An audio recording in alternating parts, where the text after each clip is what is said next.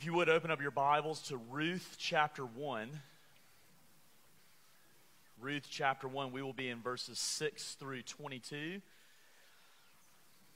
Our series theme, as you can see up here, is for the book of Ruth, expecting God's redemption even when we least expect it. Last week we had talked about how God is faithful to us even when we are faithless. He is our covenant keeper. And when He has made covenant with us, He will not fail. But that's such a hard truth to believe. Before we read this text, sometimes preaching, well, actually not sometimes, all the time, preaching is like cooking. You have very good ingredients, but sometimes a young guy like me just gets so excited about the ingredients that you don't always know how to arrange the plate to make it look really good. But it's good food. So brothers and sisters, we're going to let the Word and the Spirit do the work. And we're really excited. It was just one of those weeks where as I was preparing, I just couldn't quite get a great outline. So we're going to march through this text and watch the Lord work in our lives. Let's read Ruth chapter 1, verses 6 through 22. Then she, talking about Naomi, then she arose with her daughters-in-law. That daughters-in-law would be Orpah and Ruth. And she rose to return from the country of Moab, for she had heard in the fields of Moab that the Lord has visited His people and had given them food. So she set out from the place where she was with her two daughters-in-law, and they went on the way to return to the land of Judah. But Naomi said to her two daughters-in-law, "Go, return each of you to her mother's house. May the Lord deal kindly with you as you have dealt with the dead and with me. The Lord grant that you may find rest, each of you in the house of her husband." And she kissed them, and they lifted up their voices and wept, and they said back to her, "No, we will return with you to your people."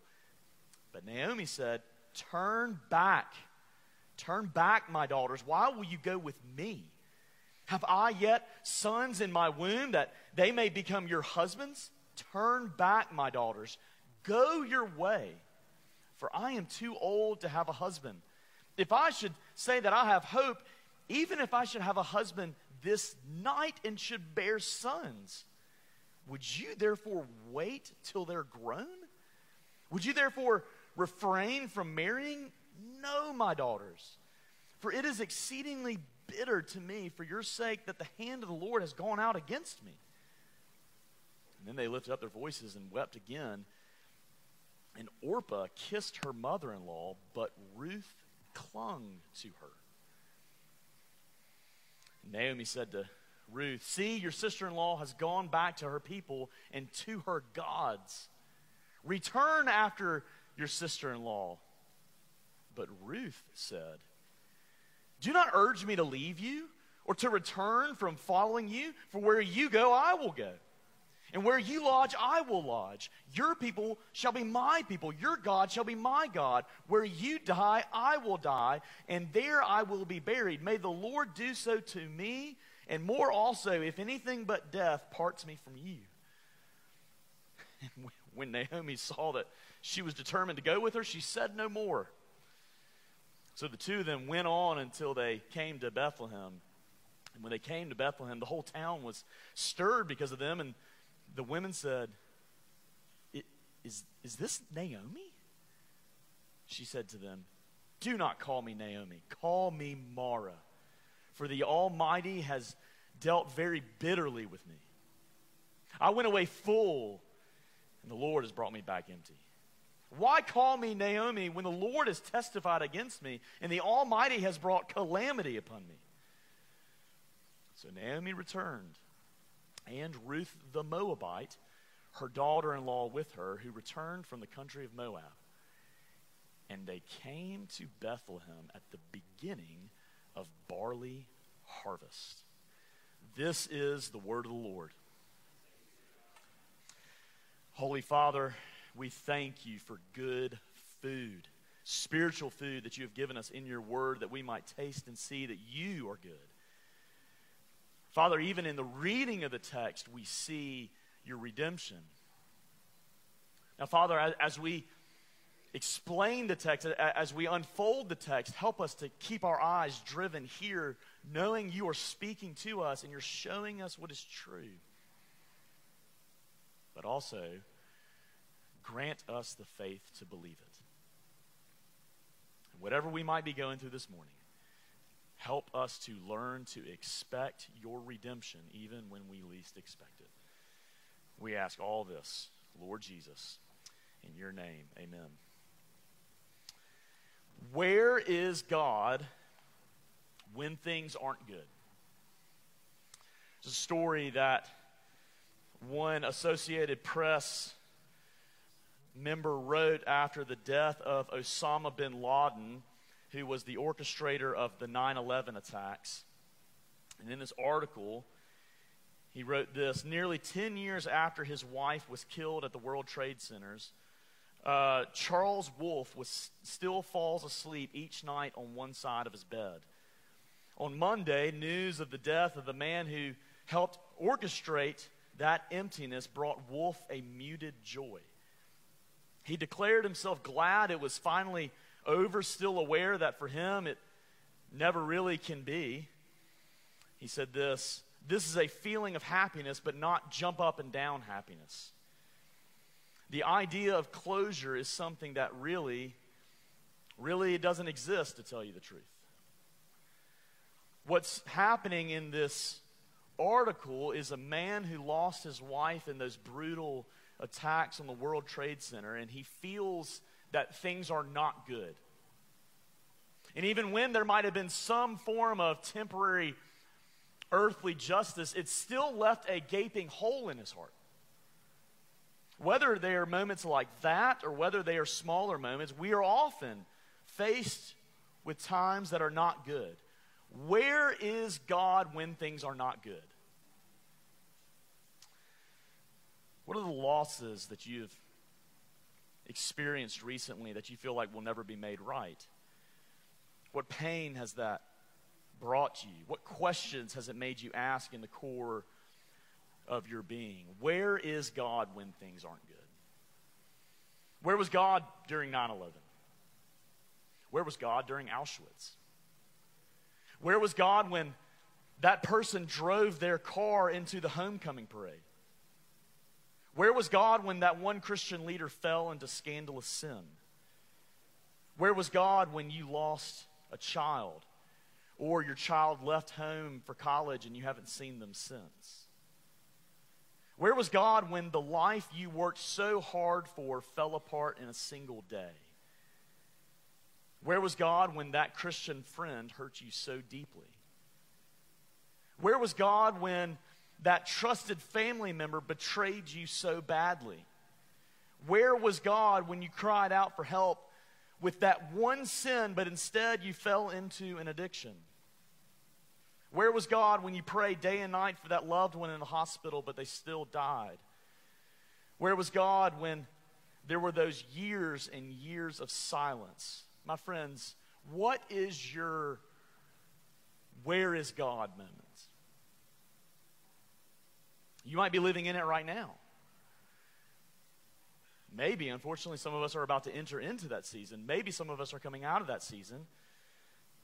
But in big ways and small ways, we often have those moments where we say, where is God when things aren't good?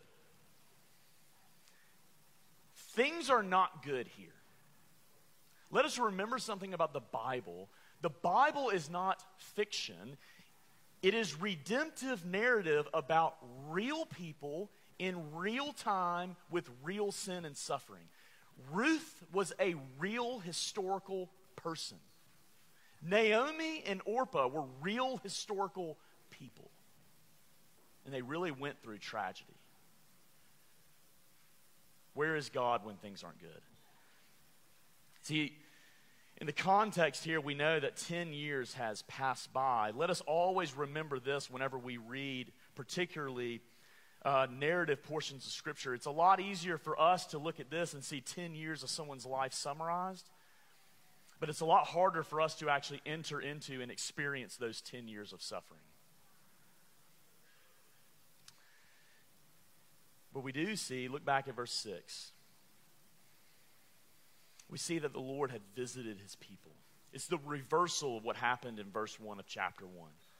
Verse 1 of chapter 1 says, in the days when the judges ruled, there was famine in the land, and a man of Bethlehem in Judah went to sojourn in the country of Moab, he and his wife and his 2 sons. In verse 1, the Lord visited his people, but he visited them with covenant curses. But now he's visiting them with covenant blessing.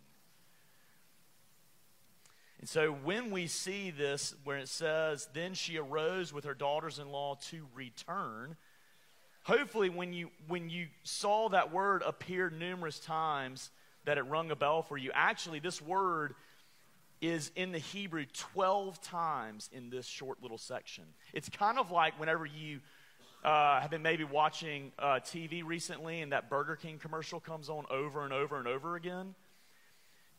It makes you realize, I think Burger King has a commercial spot during this show. Okay, when you read the Bible, when a word is repeated 3 or more times, it's trying to get you to see a theme. That's how we should read the Bible. And here's what's interesting, is that this theme of returning it's really this picture of this. Is that Naomi and Orpah and Ruth, they stand at a crossroads. They stand at a fork in the road, and they can either do this. They can go one way or they can go another way. How does this connect with everything else I've been saying? When things are not good in your life, you can believe one thing or you can believe another. You can go down one path of believing that God can actually redeem this, or you can go down another path and say, no, he can't. So, my friends, which path are you going to go down? Where is God when things aren't good? And when things aren't good, do we go to Moab or do we go to Bethlehem? You see that in verse 6. Naomi's in the fields of Moab. She heard that the Lord had visited his people back in Bethlehem. So she set out from that place where she was with her 2 daughters-in-law, Orpah and Ruth. And they get to this moment where they're getting ready to return to Judah. But then it's as if Naomi stops and she's addressing them. Will they go to Moab or Bethlehem? You can imagine that for Naomi, as she's thinking about what would it mean for me to go back to Bethlehem, no doubt as you see later, she's thinking, what would people think about me? Here's one thing amazing about the Bible. The Bible will often repeat its own themes in later books. Do you know what's really cool about this instance in the book of Ruth? Does it not sound a lot like the parable of the prodigal son? Someone went off into a far country. They left the land. They left their gods. They left the people. And now they have to make this humiliating trip after years of sin and suffering. They have to come back. And by the way, Naomi's pretty bitter, and the younger son was probably like that too. And by the way, Naomi's probably coming back just because of the bread, not necessarily because of God. And remember, that's what the younger son did too. He says, well, at least, I can maybe earn my way back into my father's good graces, but at least he has bread. What were the people of Bethlehem going to think of Naomi, this betrayer, this faithless one? But what would they think of Orpah and Ruth? Remember I mentioned last week about the Moabites. The Moabites were, Israelites did not like them. It was not good. Moab had a history of attacking Israel and trying to lure the people of Israel into sin. The reason why Ruth, almost until the very end of the book, is always going to be described as Ruth the Moabite, is to remind you that she's not an Israelite. It's to remind you that she comes from the land where they worshiped Chemosh, not Yahweh. She comes from the land of people who would be the epitome of sin for the Israelites back in that day. For Orpah or Ruth to come back to Bethlehem would have been probably actually pretty dangerous. And you can actually see, as you read later in the book of Ruth, that there's quite the town stir whenever they see Ruth because they know she's a Moabite. But here's the thing that we know about the land of Bethlehem. The land of Bethlehem is where God said he would be.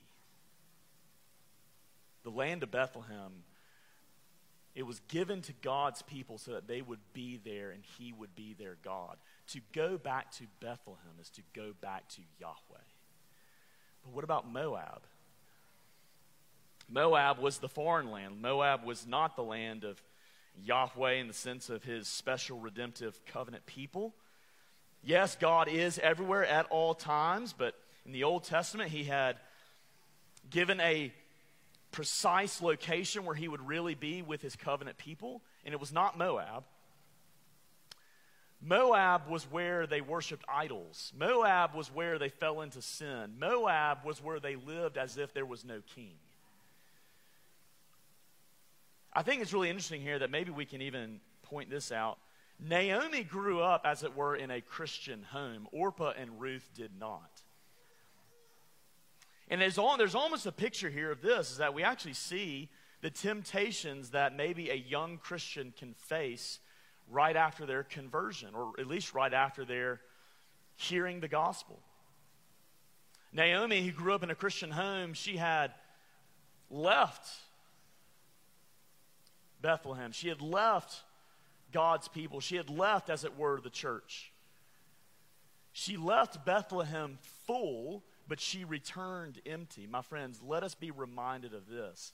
Our idols are anything we worship in the place of God. Our idols will always leave us empty, even if it takes years. Our idols always give us the sense of bitterness in the end rather than sweetness.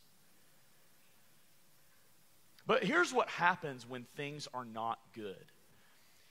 You see, when things aren't good, we can be tempted to do one of two things. We can be tempted to say that this is actually a season of life where I need to be reminded that the Lord is the only safe place. You can go back to Bethlehem. Or when things aren't good, you say, well, I'm going to try out different idols. Or I'm going to keep trying the same idol, but I'm going to redouble my efforts. You just keep trying to run away from God. You keep trying to find the satisfying life. Maybe you've grown up in a Christian home, and when you go through times of trial and tribulation, you begin to say, well, I tried this whole Christianity thing, but it's not working. It's often what people like Naomi feel like. But then there are people who did not grow up in a Christian home, like Orpah and Ruth. The temptation is that after you hear the gospel, and you might be tracking along with it, but then all of a sudden you're faced with your really first time of trial and tribulation as a professing Christian, and you really have two options yet again: keep pursuing the Lord or go back to what you know. I've seen this happen in ministry. I've seen this happen in ministry for people who grew up in Christian homes and non-Christian homes. We see this when Jesus tells the parable of the soils. That sometimes people sprout up and it seems like they're really professing to be a Christian, and they're growing, they're hearing the gospel, they're reading books, they're listening to podcasts, they're attending church, they're doing all these different things, and then all of a sudden, an obstacle in the road. Things are not good. And they begin to say, well, where is God? And actually, interestingly, it's almost as if it's almost like a rubber band has been pulled back. And for a long time, they have resisted their sinful lifestyle. And then when they hit a period of suffering, and they go head first back into their old life. What would Orpah and Ruth do here? Where would they find rest? You see that actually when Naomi talks to them. Look at verse 9. The Lord grant that you may find rest. That's what every single person in here is looking for. Whether you are as young as Valerie, who actually I just looked down and she's not there anymore. Whether you are young or whether you are old, we are always looking for rest. But once again, we have two options here. Will we pursue the path of the Lord or the path of our idols? Will it be Bethlehem or Moab. Where is God when things aren't good? Here is what's so fascinating amidst this, is that this is not just an individual, isolated event that really doesn't matter to us. Getting Ruth and Naomi to Bethlehem, it mattered for the history of the world.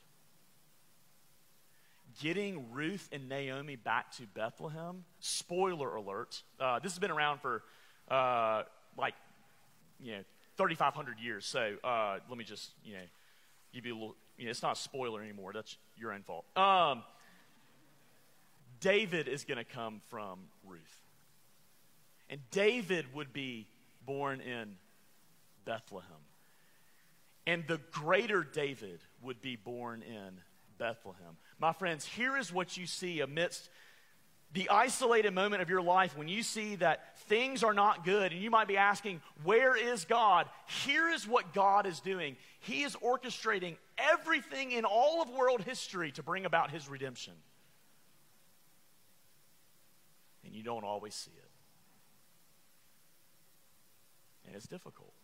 Remember, it's a lot easier for us to stand here and look at this and say, well, Naomi, you should just believe more. My friends, it's a lot easier for us to stand outside of people's sufferings and look at them and say, well, you just need to have more faith, rather than to be in it. But my friends, even when you're in it, God is working all things for his glory and your good. Will it be Bethlehem or will it be Moab? There's also another fork in the road. When things aren't good, are you Orpah, not Oprah? Are you Orpah or Ruth? See, the context here is that we see Naomi equivalent herself in verse 8. She says, as you have dealt with the dead and with me. The context here is that Naomi sees herself and her daughters-in-law as completely hopeless, as the walking dead. Because certainly in that society, when a widow lost, or when a woman became a widow, when she lost her husband, it meant the loss of financial security. It meant alienation. It meant possible destruction. It was basically what we say when you get to the end of your rope. That's where they were. Naomi sees this in herself. She sees this in Orpah and Ruth. And so she gives them the option. She says, look, why don't you just go back and be with your people? Find someone else to marry. I do think it's interesting here that it seems pretty clear that Naomi is pretty much only focused on the physical, tangible stuff and needs, and not the spiritual. A sign of a maturing Christian, a maturing church, a sign of a maturing church and a maturing Christian is whenever we don't merely just pray for the physical, but we also pray for the spiritual. Sometimes when we get in these seasons of life and we realize things are not good, especially in our day and age, the microwave age, the Google age, instant gratification age.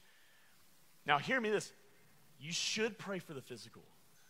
God cares about the physical. He cares about your pain. Don't go the other extreme. Sometimes people can do that. No. Pray for the physical. Pray for the relief of suffering. But also, when you're in that season of life when things aren't good, pray that God would work in your heart. Pray that God would work in this other person's heart.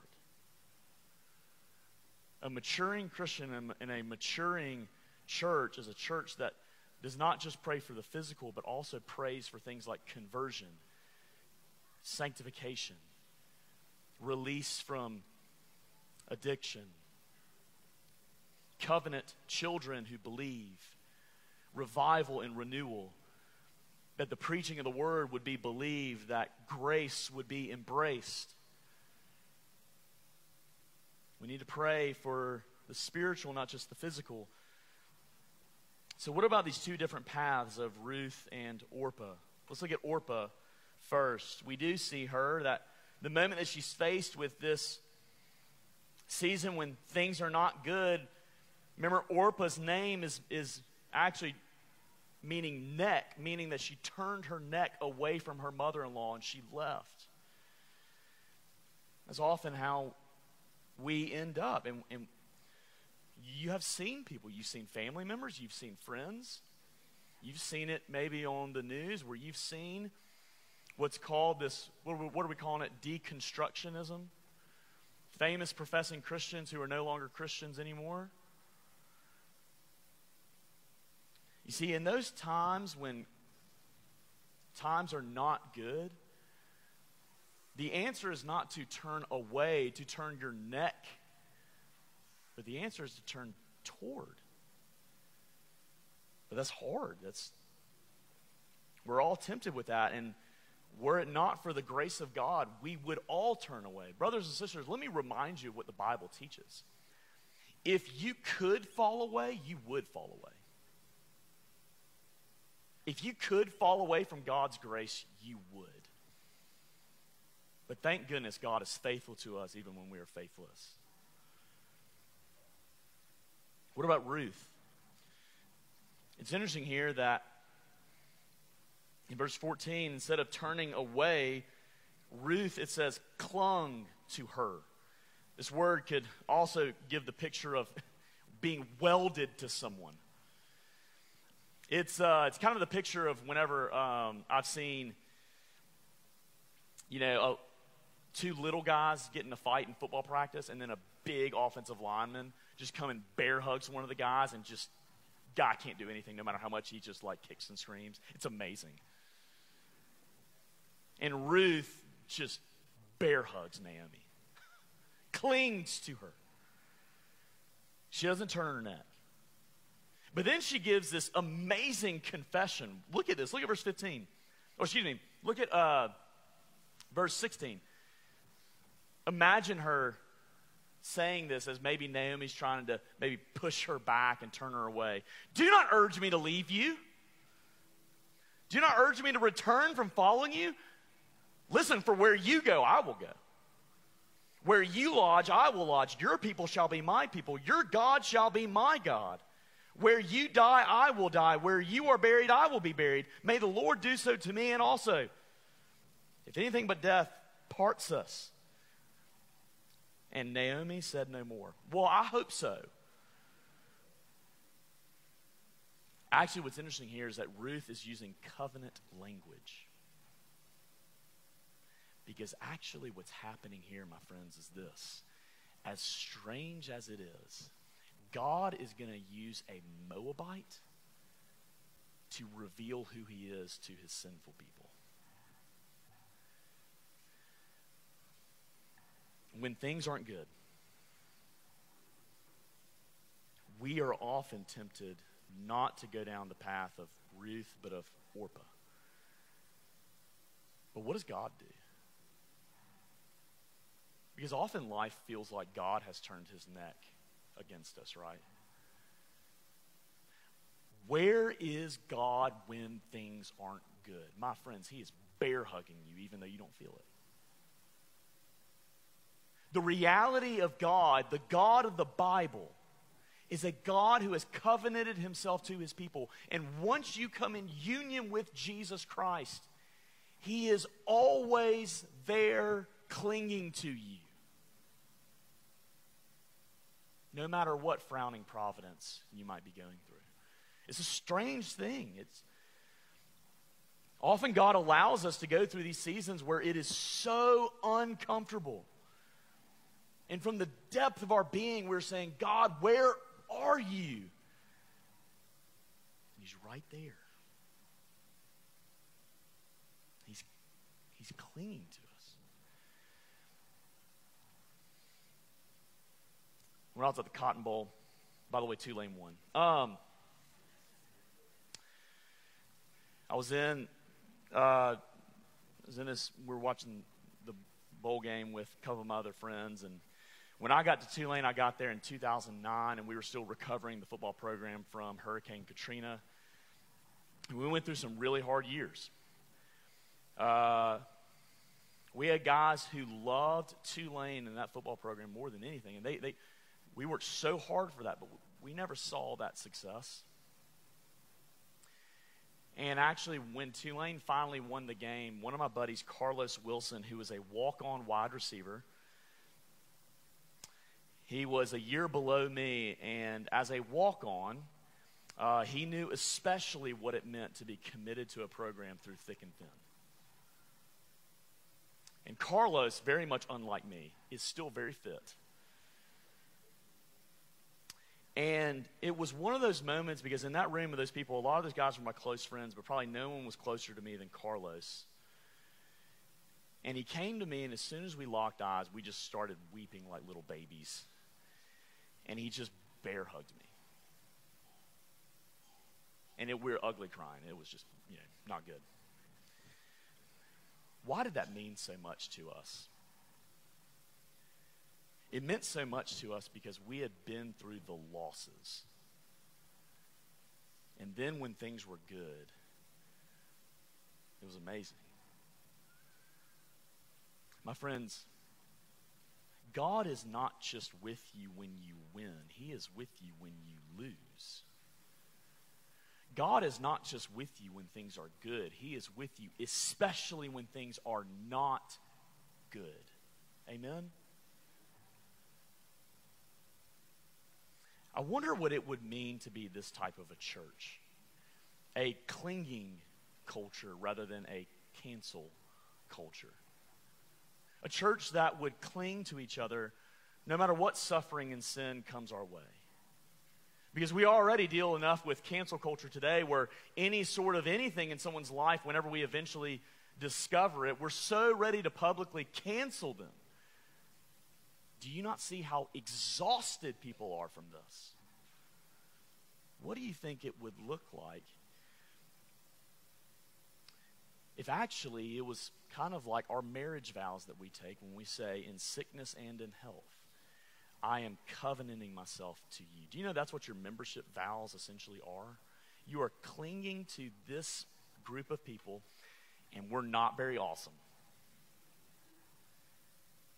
But you're clinging to us because we need you and you need us, because that is how we are reminded of what God is doing to us. Amen? It's very interesting here that Ruth is actually maybe even the picture of the prodigal father who runs after his lost, wayward son and just embraces him, just bear hugs him. My friends, where is God when things are not good? He's clinging to you. Where is God when things are not good? And when things aren't good, will we be Naomi or will we be Mara? Look at verse 19. So the two of them went on until they came to Bethlehem, and when they came to Bethlehem, the whole town was stirred because of them. And the women of Bethlehem said, "Is that Naomi?" Naomi would say to them, "Do not call me Naomi." Remember, Naomi means pleasant. "Do not call me pleasant. Call me Mara." Now, maybe you have a footnote in your Bible by Mara. Look at it. Mara means bitter. Actually, it's very interesting because this episode is supposed to remind us of something that happened in Exodus 15. God's people have been delivered from Egypt. They crossed through the Red Sea. And they get to the first point where their faith is going to be tested yet again. And they're in a place, and it seems like they have water, but that water is bitter. And literally the Hebrew word, there's the same word here. It is Mara. And because they don't expect God to bring redemption, you grow in bitterness. You grow in being Mara. But notice this. Notice that this is an identity marker for Naomi. She says, this is forever. This is just who I am now. I'm no longer Naomi. I'm Mara. We do need to hear about what Scripture says about anger here. You see, bitterness is essentially the exact opposite of faith. Faith is believing that no matter what situation comes into your life, God can and will eventually redeem it. Bitterness is saying, I don't think he's going to do it. Bitterness is losing hope. Bitterness is saying, I don't think God cares and I don't think he will ever care. And my friends, if we're honest, every single one of us in here has an anger issue. You see, fixed bitterness is living as if God cannot redeem you. Let me ask all of us just some reflection questions about how we might see bitterness in our lives. Is there hostility towards others? Aggression? Are you offended by the smallest thing? Has your anger actually driven you now into full-on depression? Do you just live always pessimistic about life? Do you have an overwhelming fear of anything because anger is at the heart? Are there addictive habits that you use now to numb your pain? Do you live with lifelong regret? Do you live constantly angry at yourself? Are you playing the blame game and pointing fingers at other people? Are you gossiping? Are you trying to take revenge, or are you just plotting revenge in your mind? Do you find yourself having anger outbursts even over the smallest things? Are you someone who is known as being easily irritated? Are you known as someone who is jealous or someone who's trying to prove themselves? Are you wearing a mask to act like everything's okay? Are you known as someone who just excommunicates people from your own life? Are you expecting people to do more for you than you do for them? Are you someone who never lets go of the past and continually brings it back up so that you can prove a point? Are you someone who nitpicks about everything, constantly critical, or you'll never let anyone in, or you're defensive over every opinion and decision? Do you find yourself exploding whenever anyone fails to include you? For my kids in the room, but then also for us grown-up kids, are you livid with your parents for favoring one of your siblings above you? Are you always explaining your anger to people saying, but you don't understand? Do you curse at people and call them names? Do you just long to find a way to cancel them? Do you make passive-aggressive posts about them? Do you have angry rants on the internet? Do you get angry when someone tells you that you were wrong and your anger is intended to make them feel bad about convicting you? Are you unforgiving of others because really you're not convinced that God has forgiven you? Do you always have to be right?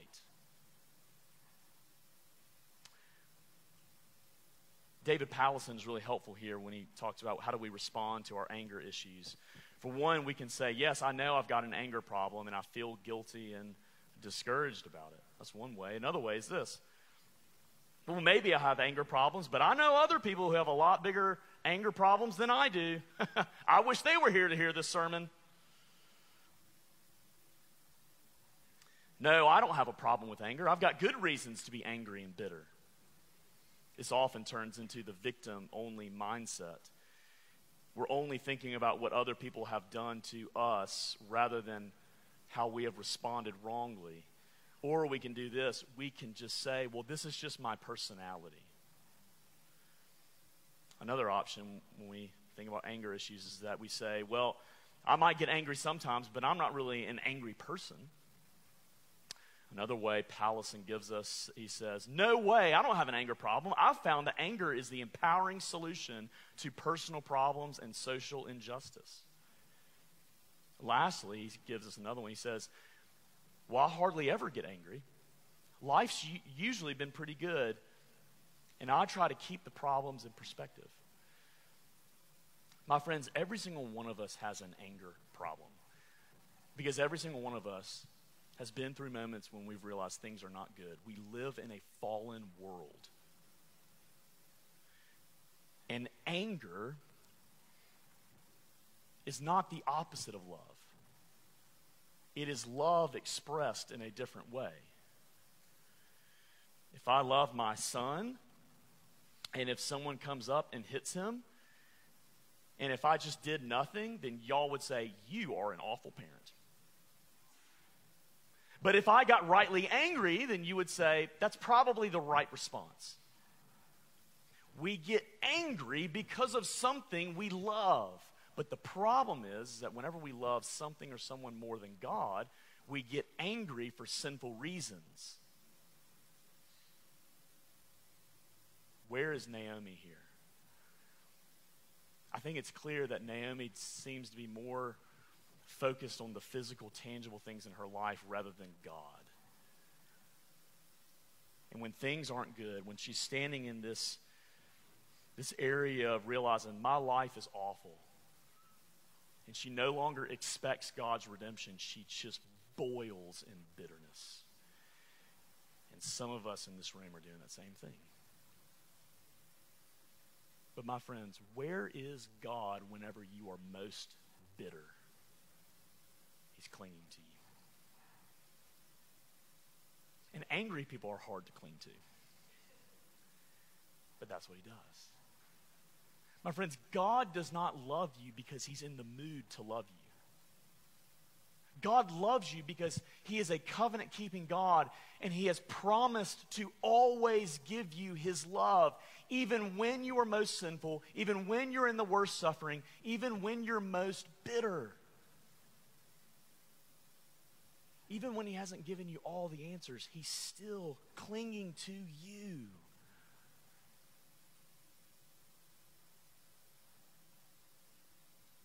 So my friends, when things aren't good, are we going to interpret life in the way of Mara or actually in the way of Naomi? I've given you these two different paths. But really the question is this: what's going to empower us to choose the right path? Well, as I mentioned earlier, it certainly is a picture of how God loves his sinful people and how ultimately Jesus is the greater Ruth. He's the greater friend. Jesus is the one who clings to us when we did not want to cling to him. Jesus is the one who committed himself to us when we did not want to commit ourselves to him. Jesus is the one that now that we're in union with him, he is redeeming us in every single area of life, even when we are faithless. Jesus is the one who always chose the path of Bethlehem and of Ruth and of Naomi. No matter how much things were not good in Jesus' life, and Jesus suffered. He suffered like no one else has suffered. If things were ever not good in a human being's life, they were not good in Jesus' life, but he always chose Bethlehem. He always chose Ruth. He always chose Naomi. But in the end, what did he receive? On the cross, he received Moab. On the cross, he received Orpah, because God literally turned his back on him. And on the cross, he received the ultimate bitterness, the ultimate Mara in God's wrath. Which is why whenever we do the Lord's Supper and wine is bitter, it reminds us of that. And he took Moab, and he took Orpah, and he took Mara for you on the cross so that you might receive life and mercy and grace. And it is as you see this Jesus Christ that then when you're faced with a time when things are not good, you can remember that God is always good. And that in the darkest moments, he will bring redemption. Amen? That is our God. Let's pray. Father, we're asking that we would see the hope that is only in Christ. Hope, even in the worst of times. Father, help us to expect your redemption even when we least expect it. Help us to see that when things are not good, you are always good, even when we don't feel it. And if there's one message that all of us, me included, can walk away with today, help us to know that in Jesus Christ, you are clinging to us. Thank you, Lord Jesus. We ask all this in your name. Amen.